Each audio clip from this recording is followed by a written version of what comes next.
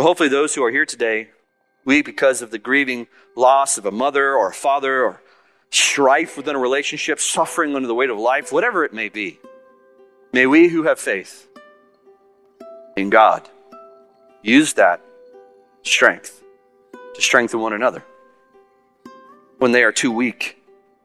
And we pray for them, notice, in their presence. This is why the church gathers to pray. It's a means of God's grace to us. We'll address this more in the coming weeks. But this is why, as a church, we implement singing. We implement confession. We implement prayer.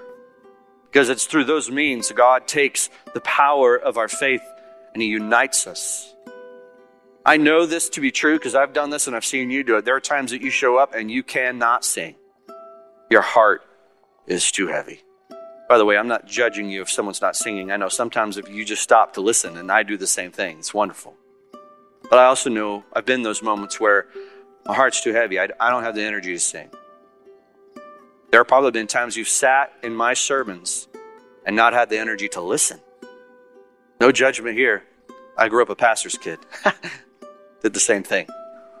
The last thing I want you to do is walk out of here and not hear what James says. If you find yourself at the end, you're not alone. The point of elders is not to buy the right chairs.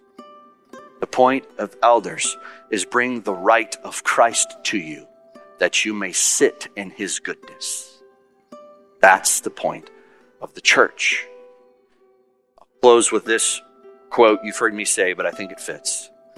The Holy Spirit, by His power, gave the church teachers and preachers. They might equip the saints for the work of ministry. That's what James is talking about. Thank you for listening. Today's reminder is from John Moffitt, pastor of Grace Reformed Church in Spring Hill, Tennessee. Everyday Grace is a listener-supported podcast. If you would like to help support our ministry, please visit theocast.org/give.